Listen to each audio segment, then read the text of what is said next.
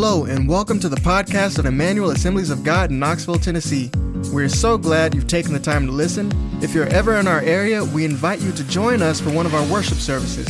For times and locations, please visit at emmanuelag.com. So today, I believe with all my heart that the Lord's given me a word for this church at this season. And really, it's one word. And it's the word perhaps. Now, some of the men, after the last time I spoke, Pastor BJ had me come that next Saturday and speak to the men, and I shared the follow-up to this message. Before I ever preached this message, I shared the follow-up, which is about perhaps partners, and challenged the men to be a partner with your pastor as he steps out. In 2009, the church that I was pastoring, Northside Assembly in Jackson, Tennessee, was struggling. No major divisions or anything like that. We were just in the spiritual mullygrubs. Anybody ever been there?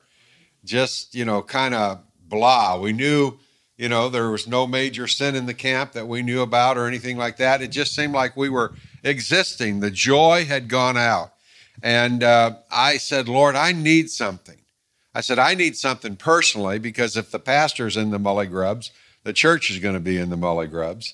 You all know what the mullygrubs are, right? I don't have to explain that here in East Tennessee, right? How many ever had the mullygrubs? How many aren't truthful? Okay, all right. So anyhow, the Lord always meets your needs. When you get hungry, God will always bring something into your life to speak to you. And so I was listening to a podcast from the Bible college that I attended, Central Bible College, and Dr. Jim Bradford, who was the national secretary of the Assemblies of God at the time, was speaking, and he preached out of this verse. And this verse jumped off the computer and into my heart. 1 Samuel chapter 14, verse 6. Jonathan said to his young armor bearer, "Come, let's go over to the outpost of those uncircumcised fellows. Perhaps," everybody say perhaps. Perhaps the Lord will act in our behalf. Nothing can hinder the Lord from saving, whether by many or by few. The message lodged in my spirit. You ever had one of those words where you knew maybe somebody else got something out of the message, but you knew it was God speaking to you? Well, that's the way this message was. And I began to pray about it, and I began to listen to it over and over and over. Every time we'd get in the car, I'd listen to it. Finally, after about the 20th time, Nancy said, "If you ever listen to that in this car again, perhaps I won't be with you." And but God was speaking to me. And so I prayed and I studied and I read this passage, 1 Samuel 13 and 14, over and over and over. And 3 or 4 months later, on the first Sunday of August, 2009, I shared this message with the church. And at the end of this message, I shared with them, I said, I feel we always had our annual missions conference the second Sunday of September through the third Sunday, the entire week. We'd have 4 missionaries come in. They'd be in like 18 different homes, having meals with our people. Several hundred people would have interaction with them. And then on that last Sunday, we would take faith promises. But the Lord challenged me for this year, 2009, to add in addition to the faith promises, which is what they would give weekly or monthly over the next year, to take a special offering. And I stood there and I'd preached this message, and everybody, you could tell the Lord was speaking to our church. And I said, and I believe, perhaps the Lord will allow us to give $30,000 in a cash offering at the end of the convention. And all of a sudden, all those amens just kind of stopped, It's like, we were with you, but now you're challenging us, And after the service, people came up to me and they said, "Pastor, do you really believe that we can give, do you think God spoke to you and said that we can give $30,000 in one offering?" And I had a one-word answer: perhaps. Perhaps. But here's what I knew: if we didn't try, we never would. And I didn't have a "thus saith the Lord" to step out on. I just had a dream in my heart that I felt was from God. I had a lot of questions, a lot of fears, but I was ready to step out. And so I challenged them. So the missions week comes. For the next 5 weeks, I preach on perhaps. The message that I shared with your men was the next week, where Jonathan's armor bearer says, I'm with you, heart and soul. He got along, he caught the vision, and that's what I'm asking you to do today, is come alongside your pastor and say, we believe we can do something powerful to build Bible schools in Tanzania and over 5 continents and 50 nations of the world. And so at the end of the convention, we'd had an incredible week. And at the end of the convention, I preached that morning along with the missionaries. They all shared as part of the service. And we took the offering. And there was no sad appeals, no long drawn out, you got to give. We just passed the plate. And that was one Sunday. I always loved going to the back door and greeting our people. Always loved that. Always getting the hugs and encouraging people and them encouraging me. But that day I was like, everybody get out of here, because I wanted to go where they were counting the offering to find out what the offering was. I just had that because you see, I had already been working on 2 messages for the following week. Then I didn't know which one I would preach. One was, I told you we could do it. And the other one was, well, at least we tried, and look what God did. We tried. And so I go back to where they're counting the offering. We sent the missionaries to our house where they always came for lunch on that last Sunday, and go back to where they're counting the offering. I said, what was the offering? And they looked at me and they said, $13,000.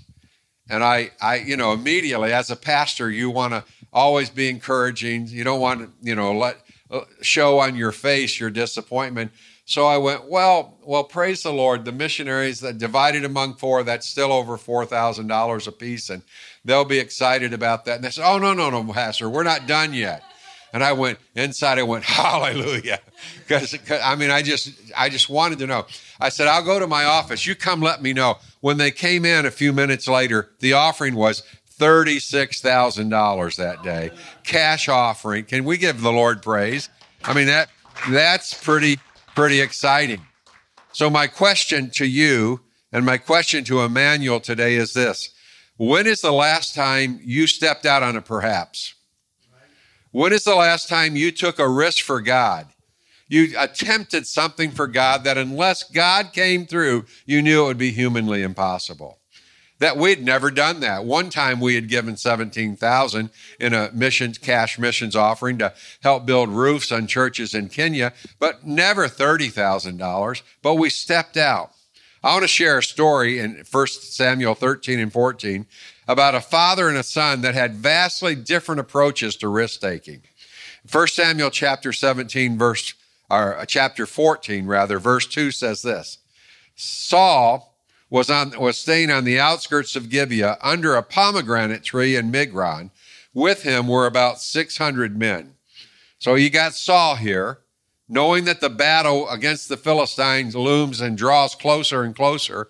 What's he's doing? He's scared to death sitting under a tree, eating pomegranates. But look at the verse above that, verse 1. It says, one day Jonathan, son of Saul, said to the young men bearing his armor, come, let's go over to the Philistine outpost on the other side. But he didn't tell his father. So Jonathan, his dad, who's the leader, who's the man that stands head and shoulder above all the other people of Israel, that should have been on the front lines. He's sitting on the sidelines eating pomegranates out of fear. And Jonathan steps up and he says, God's going to use me to do something. And he's willing to take a risk. Saul was a sideliner, but Jonathan was a cliff climber. What do you want to be today?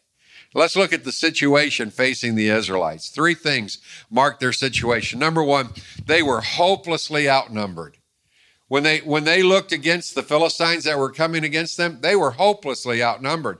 1 Samuel 13, verses 5-7 says about the Philistines that they had soldiers as numerous as the sand on the seashore. How many know that's a lot? You ever been to the seashore and ever tried to count sand, grains of sand? These are multiplied hundreds of thousands of people coming against them. And the Philistines, it says later on in verse 15, they had about 600. So they're outnumbered. You got thousands upon thousands and 600 Jews, and they're hopelessly outnumbered. But here's my point. The Lord is not nearly as bothered by the numbers as we are. We might look at the crowd today, and it's a good crowd, and we thank God for it. And I met some people that I hadn't met before, and it's good to see that the church is growing. But we may say, well, there's 50, 60 people here today, and you'd like to receive an offering of $2,000, $3,000, $4,000 to help Priority One building. Don't you understand, Randy? The numbers are against us. We gave $800 last month, and that was great. But really, don't expect anything much more than that, because the numbers are against us. I want to tell you today, God is not nearly as concerned about the numbers or the lack of numbers as we are. In fact, there's a story that proves that in the Bible.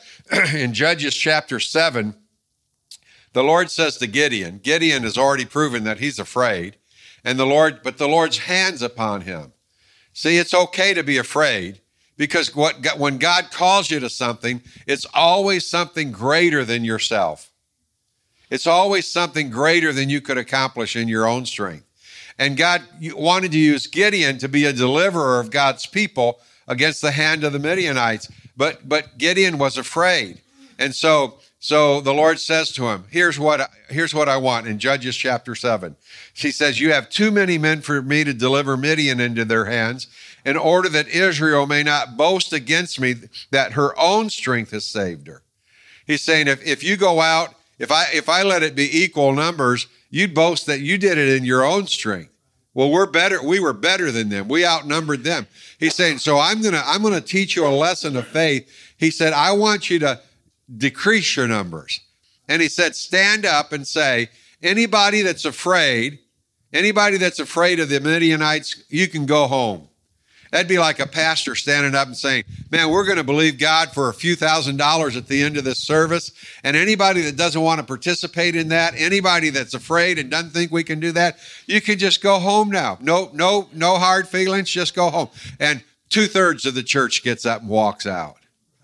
So they go from 32,000 down to 10,000 or 22,000, and then, or whatever, I get my math mixed up. And then the Lord says, you still have too many. So he gives them another little thing, takes them down to the river, gives them a little test, and another 10,000 flee, and he's left with 300 men. They were outnumbered at 32,000. Now they're down to 300, but God used those 300 to accomplish what the 32,000 never could have done in their own strength. See, stacked odds equal an opportunity for God.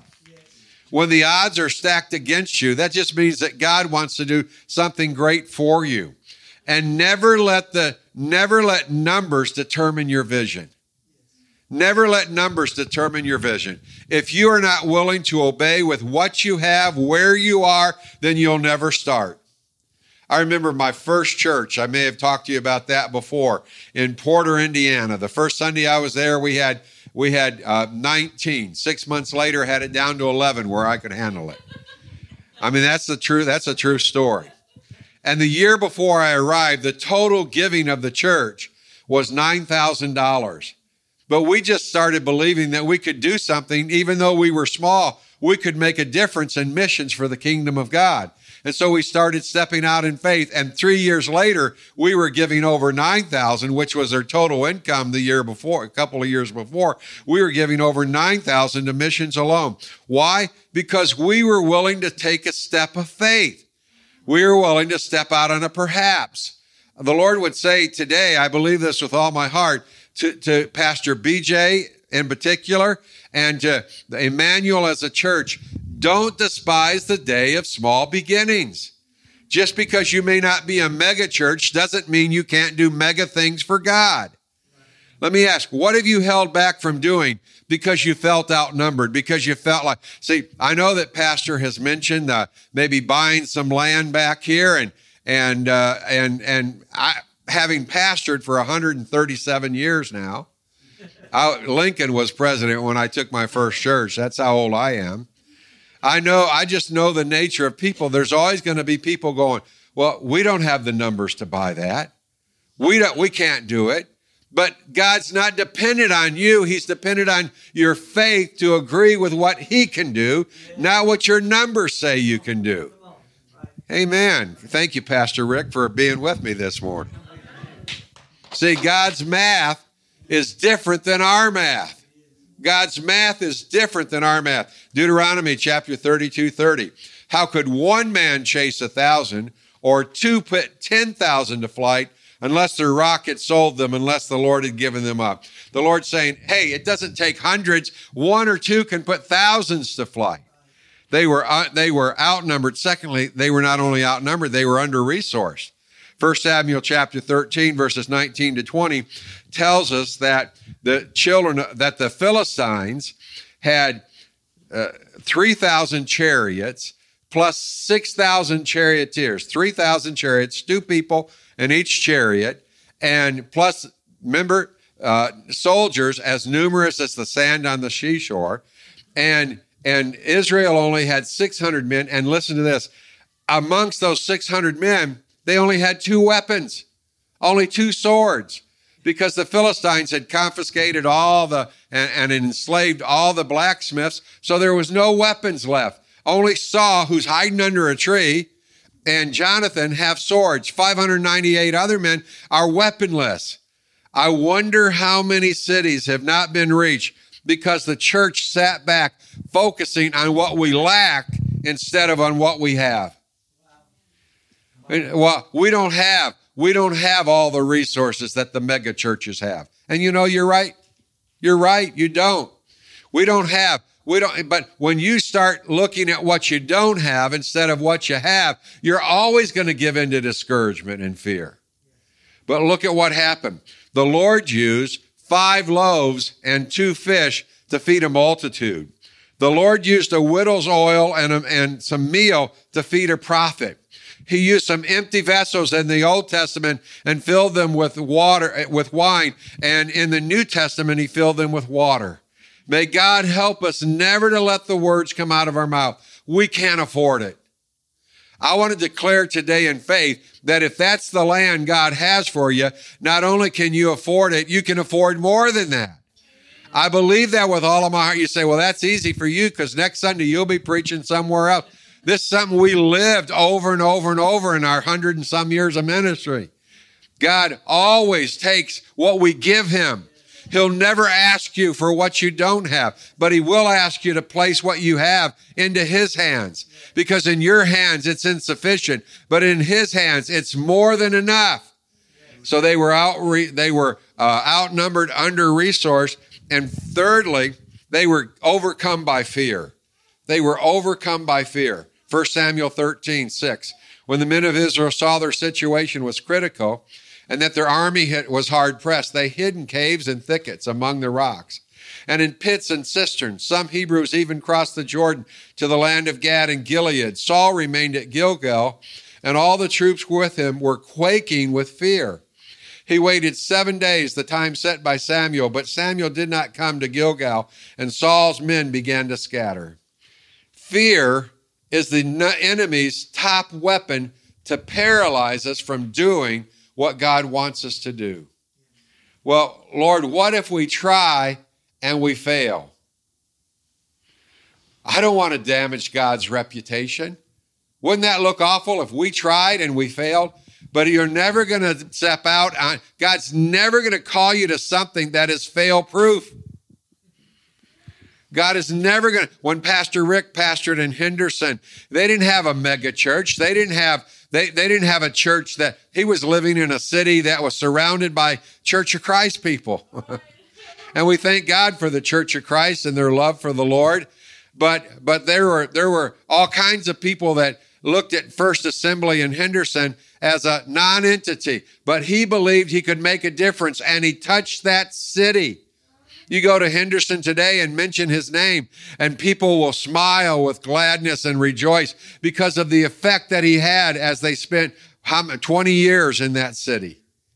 But not because he had the biggest church or not because they had the most finances, but because they were willing to step out in faith and not give in to fear. Well, Pastor, I'm just concerned that we might have bit off more than we can chew. Well, good.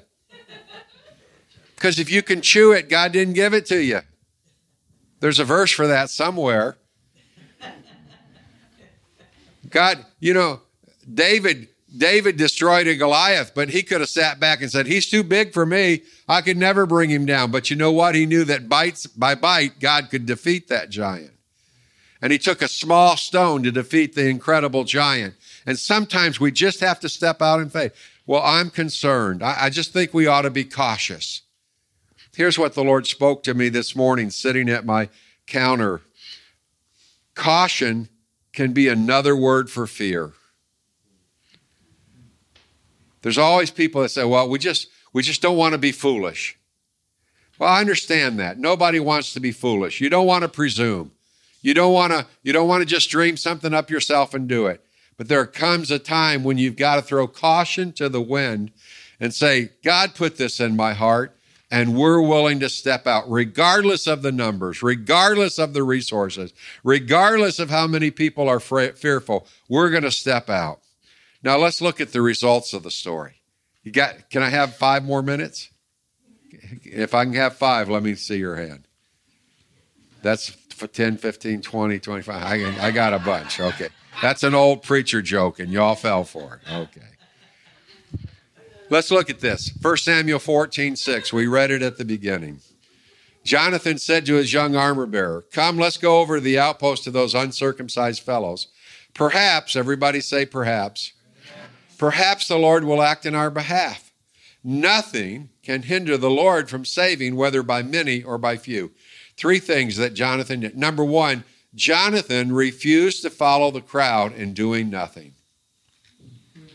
You know what? Silence and inaction is just as much a sin as sometimes going out and doing the wrong thing.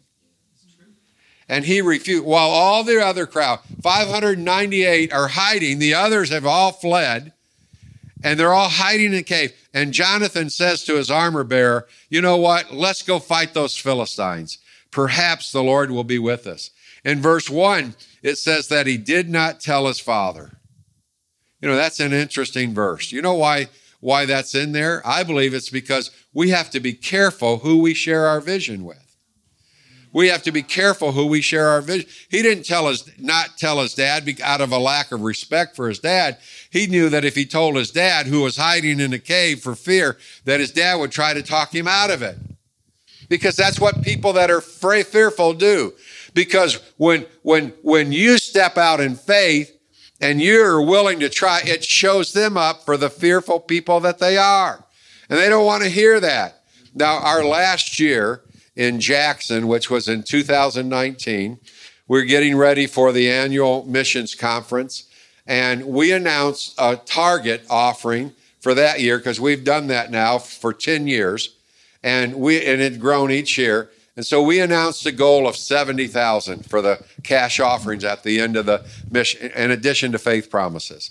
And my wife, I can say this because she's not here, but no, she acknowledges she struggled with that because it had been a bit of a tough year.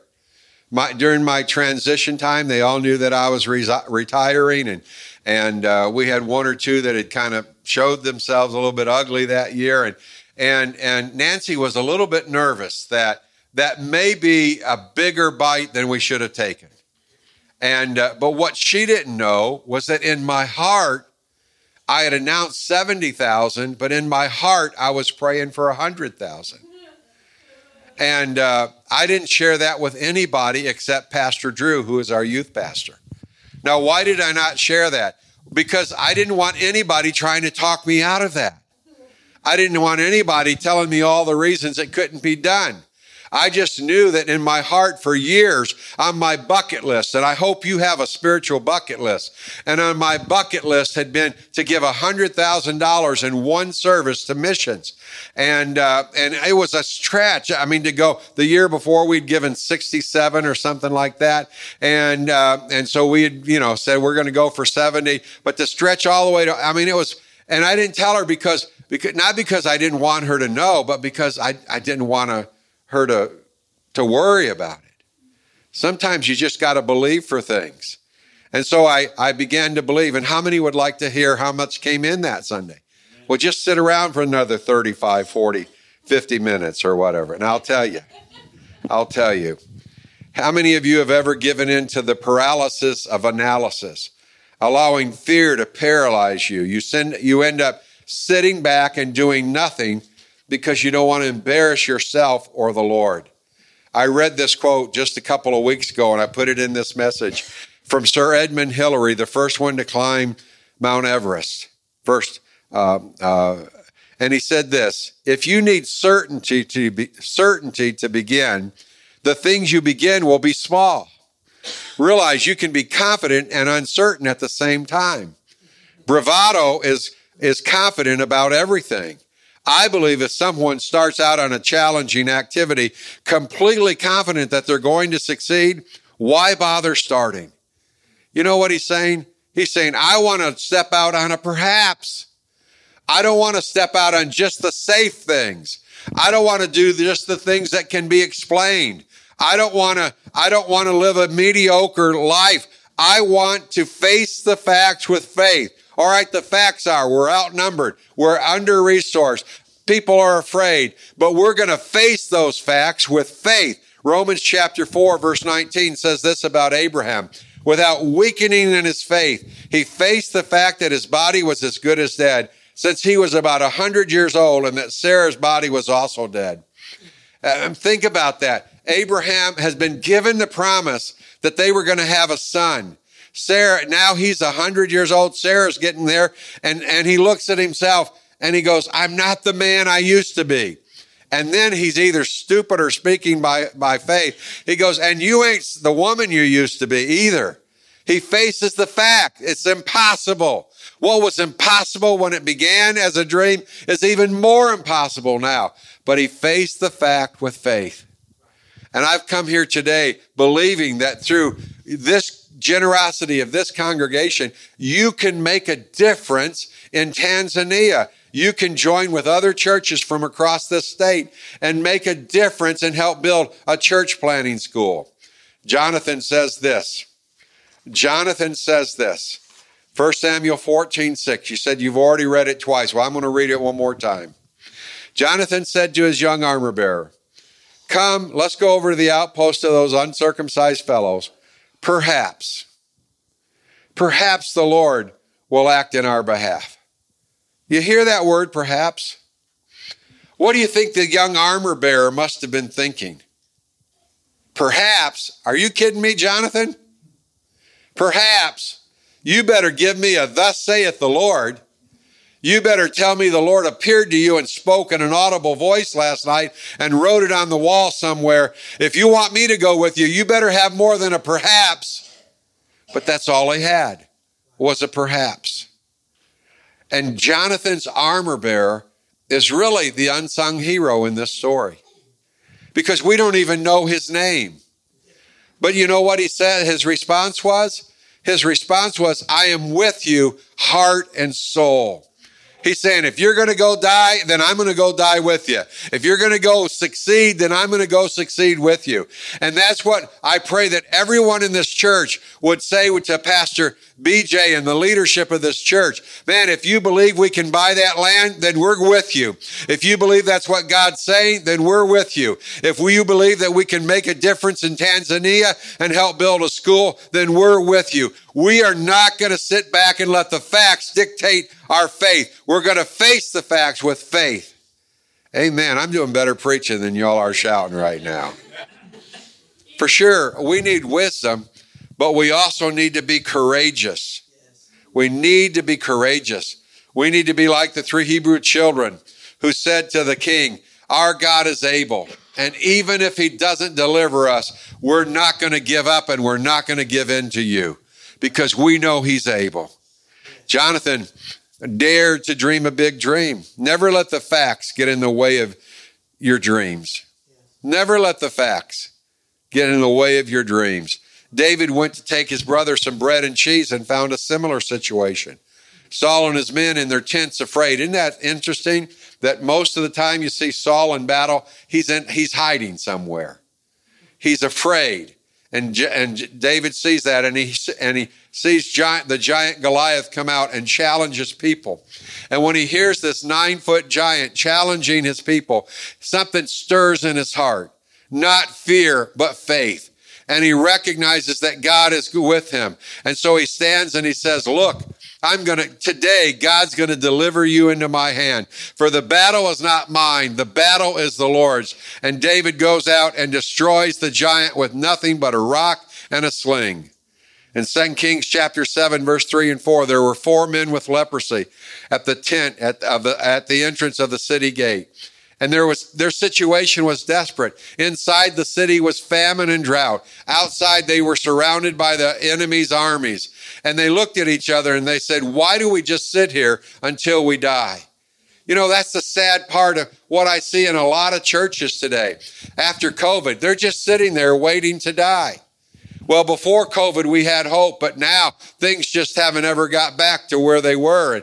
I had one time when I served with Pastor Eddie as the assistant superintendent of this district here, a man came into our office and we asked him, said, how long do you see yourself staying at the church? And you know what this guy said? He said, until the money runs out.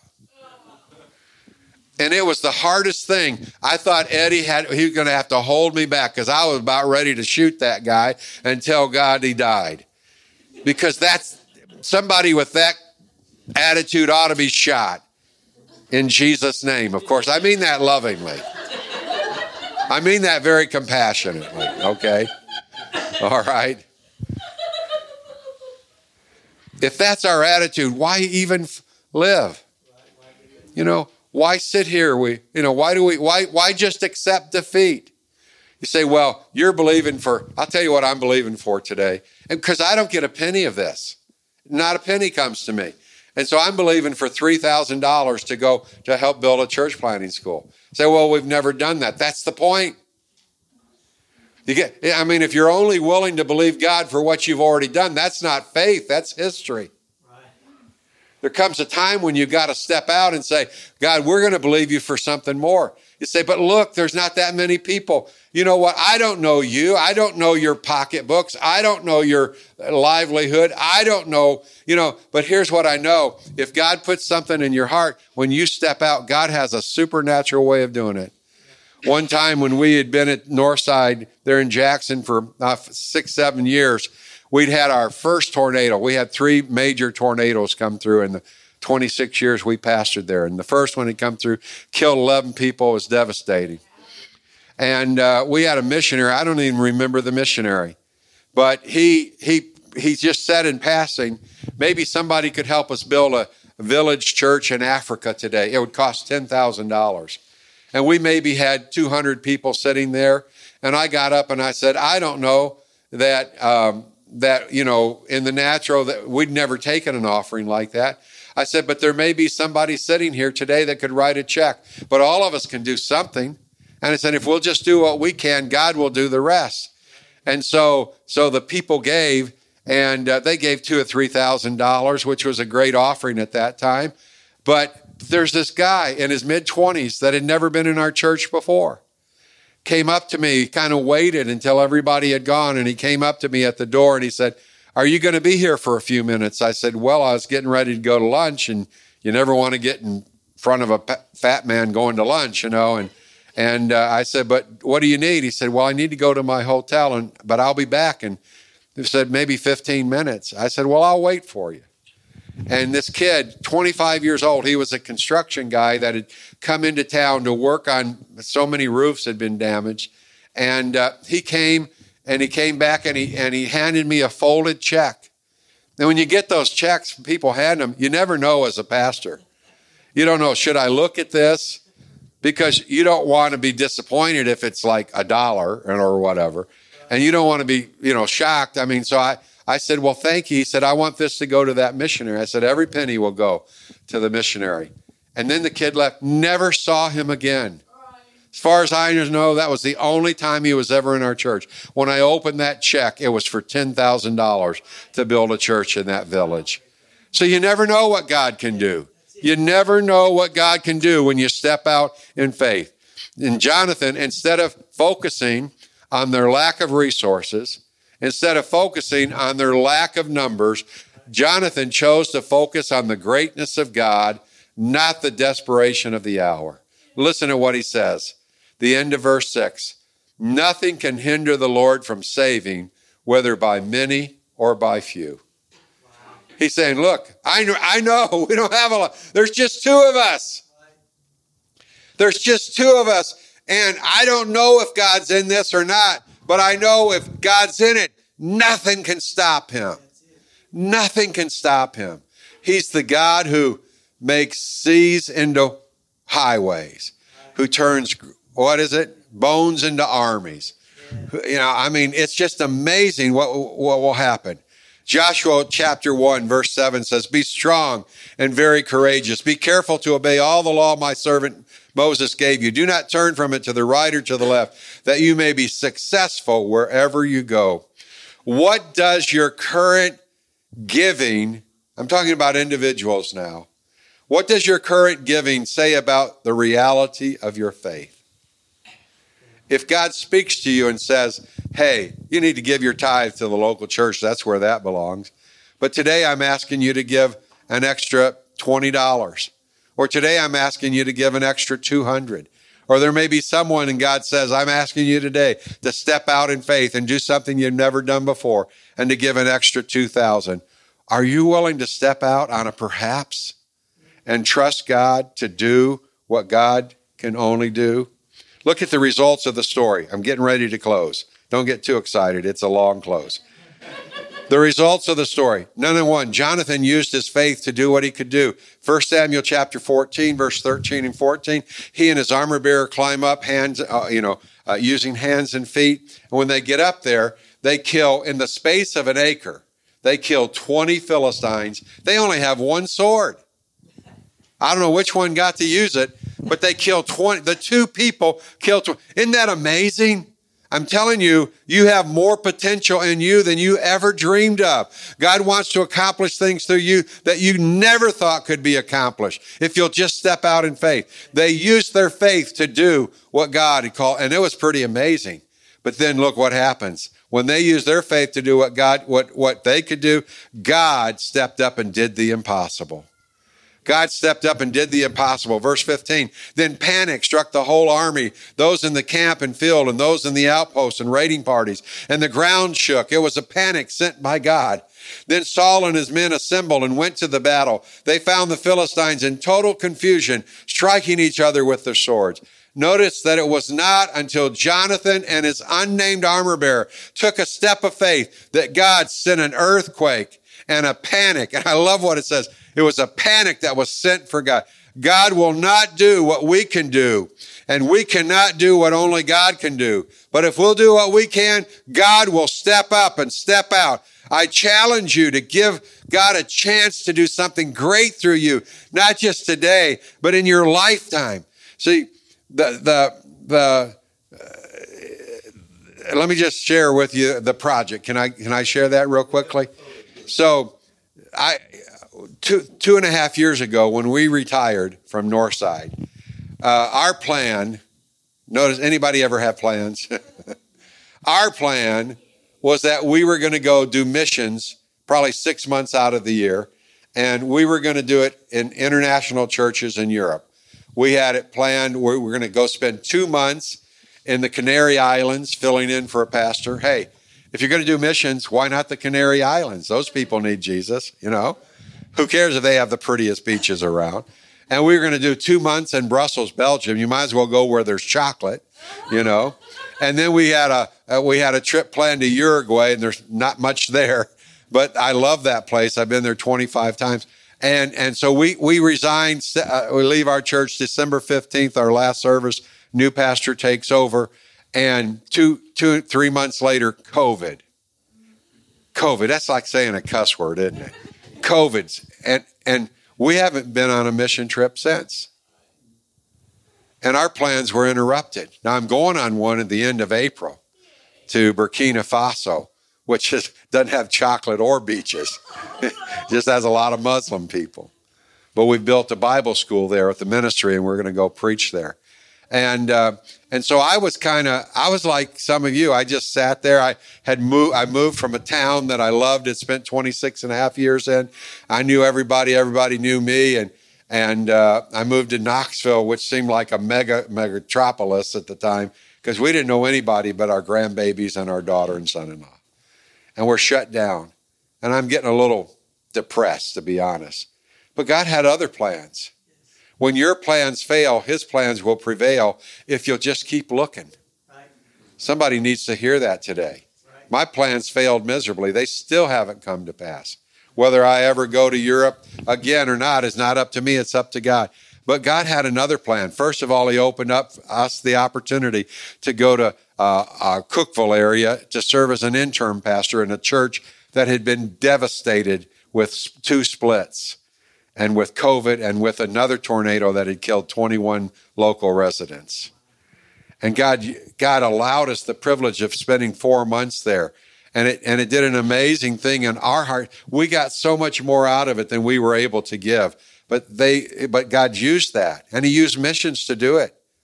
He used missions. I went to the board after we'd been there a few weeks, and I said, this church needs a win. They've had so many defeats in the past 7 months. We need a win. And I said, we need to do something for missions. And they said, what do you want to do? I said, you set a goal. You pick, someone to give it to. It's your church. And so they set a goal of $25,000 to be divided between a local crisis pregnancy center and a girls' home in Mexico. And so I preached. The next week. I preached this message leading up to it. And then I preached the Perhaps Partners message. And then I preached on Perhaps Giving. And we took the offering 3 weeks later. And $106,000 came in. $106,000 came in. And it completely radically, it caused them to get their eyes off what they lacked and what they were going through, to put their eyes back on who was the provider and what he had called them to do.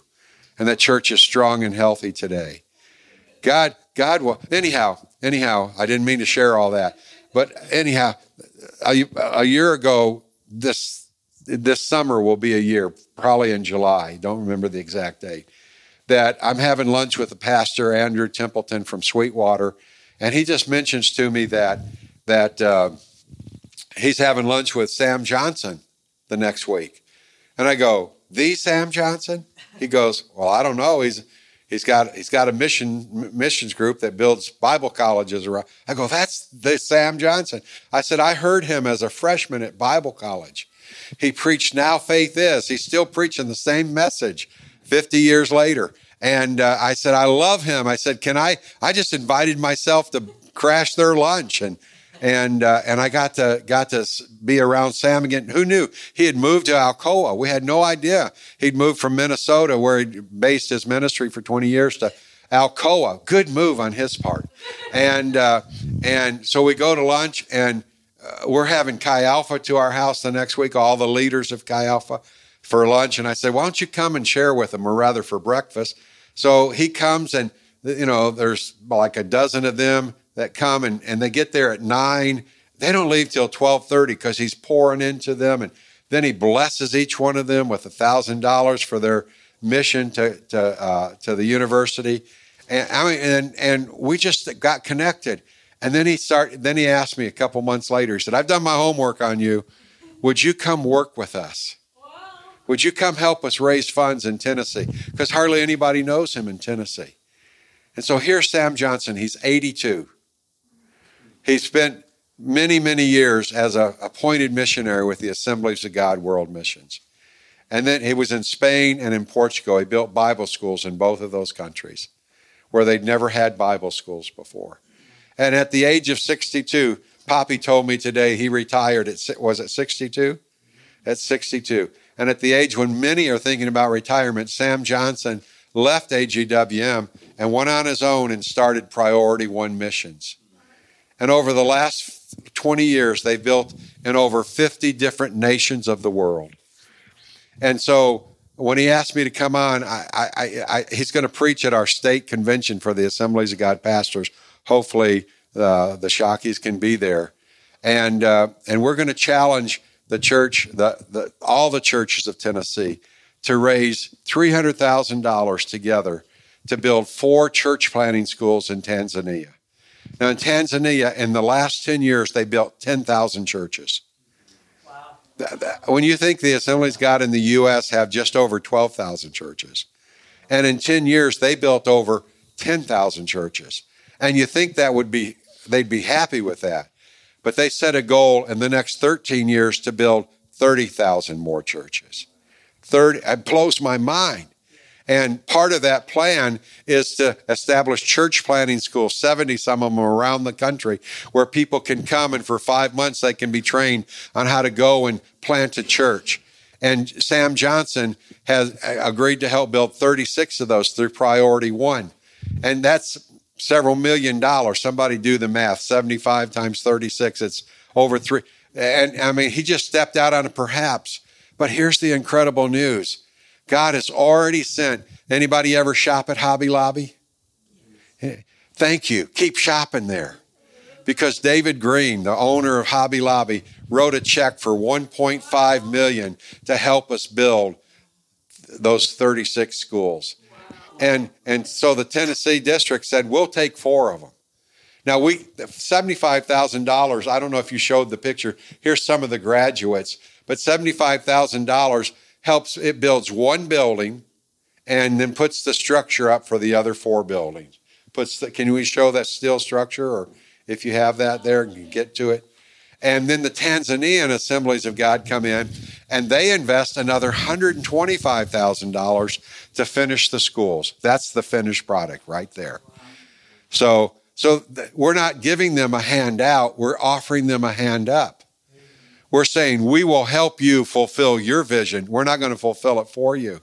Now, here's the incredible news. We stepped out on it perhaps, met with Pastor Terry Bailey, district superintendent, and Randall McCarty, the assistant, and we set this goal for 200. And I'm sitting there thinking, there's no way we can ever do that.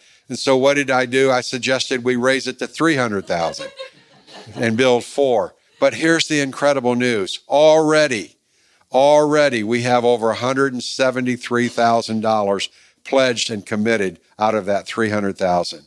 That means today you're going to help the rest of the Assemblies of God in Tennessee build that remaining 127. Somebody do the math. 120. Thank you. You're an engineer. You got the math now. 127,000. You say, well, we can't do that. You're right. You probably can't, but you can do whatever you can do. And that's all we're asking for today. Oh, by the way, that last offering, as pastor at Northside, the last Sunday of our last missions convention before I retired, we shot for 70. They counted the offering. The new pastor was there, and I had him take the offering that morning. He said, well, give me some stories. Help me know how to. I said, you don't even have to. So all you have to do is stand up and say, we're going to pass the plates. Let's see what God does. And so that's what he did. And it got so exciting. When they counted the offering, it was $67,000. So he's super ecstatic because he's never seen anything like that. What he didn't know was $25,000 had already been given. And what he didn't know was that night during the banquet, when we announced the total, another several thousand, the total came to $106,000. Can somebody shout? And I just looked at my wife and go, no, I didn't, because I wanted to still be able to live with her when we retired. So I didn't do that. How many of you know God will give you the dreams of your heart if you'll dream his dreams? I dreamed for years to be able to do that. Now I've seen it twice. Once at Trinity and once in Northside, over 106. So what am I dreaming for now? I'm telling you what I'm dreaming. I'm dreaming for one offering of $500,000. Say, you're an old man. You're going to, yeah, I am. I'm old. I'll admit that. I'm 69 and a half.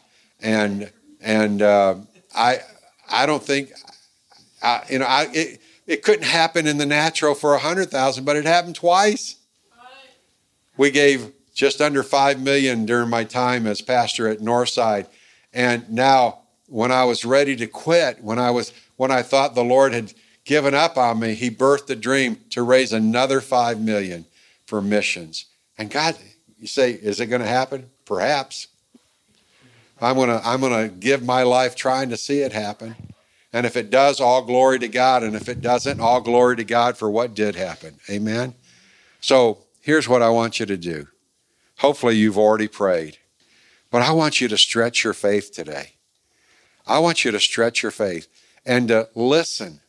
Now, I know most people, when the preacher says, all right, let's pray about what God would have us give, most have already settled something in their heart. I understand that. That's the way we give by reason when God wants us to give by revelation. And what I mean by that, reason is, well, here's where I am.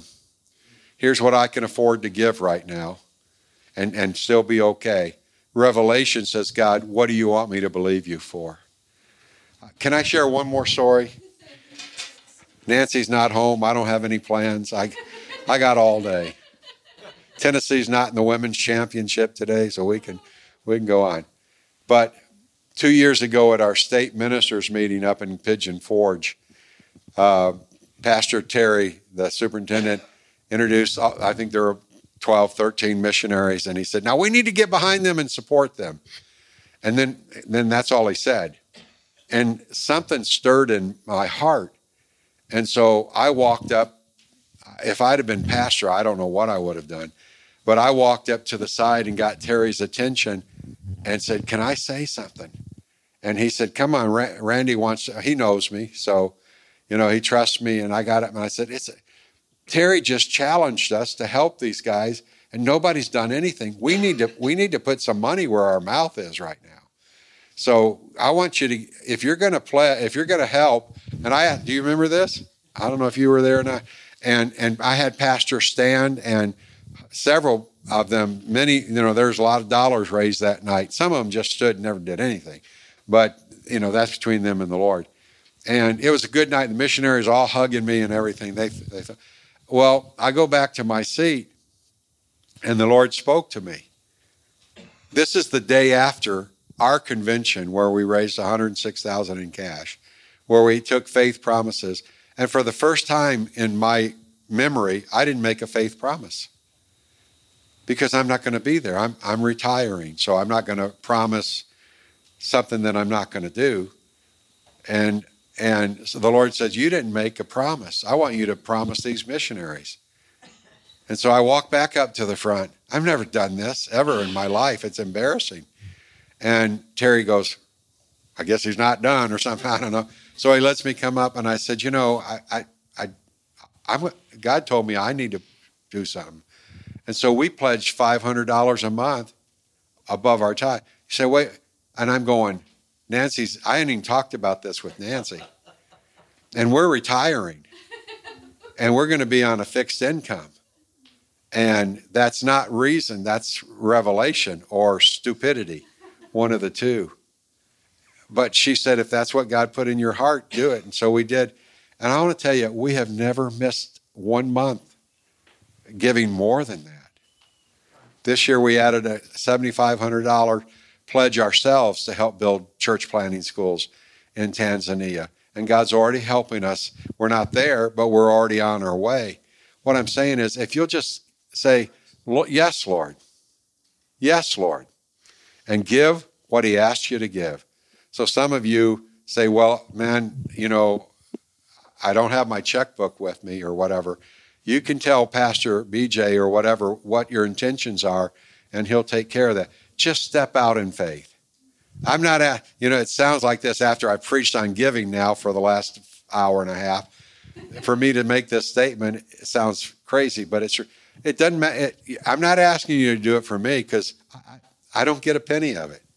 I'm asking you to do it for the people of Tanzania, for those 30,000 churches that are yet to be started.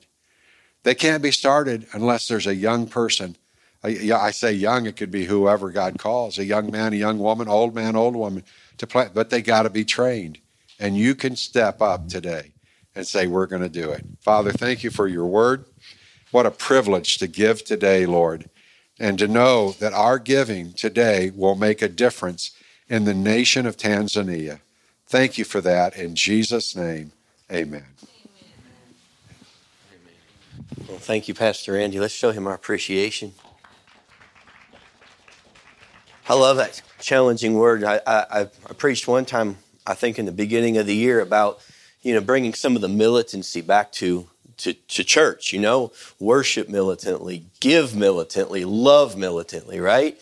And I like the challenge. One of the biggest needs that Emmanuel is facing now and in the near future would be property and land, a little more room, right?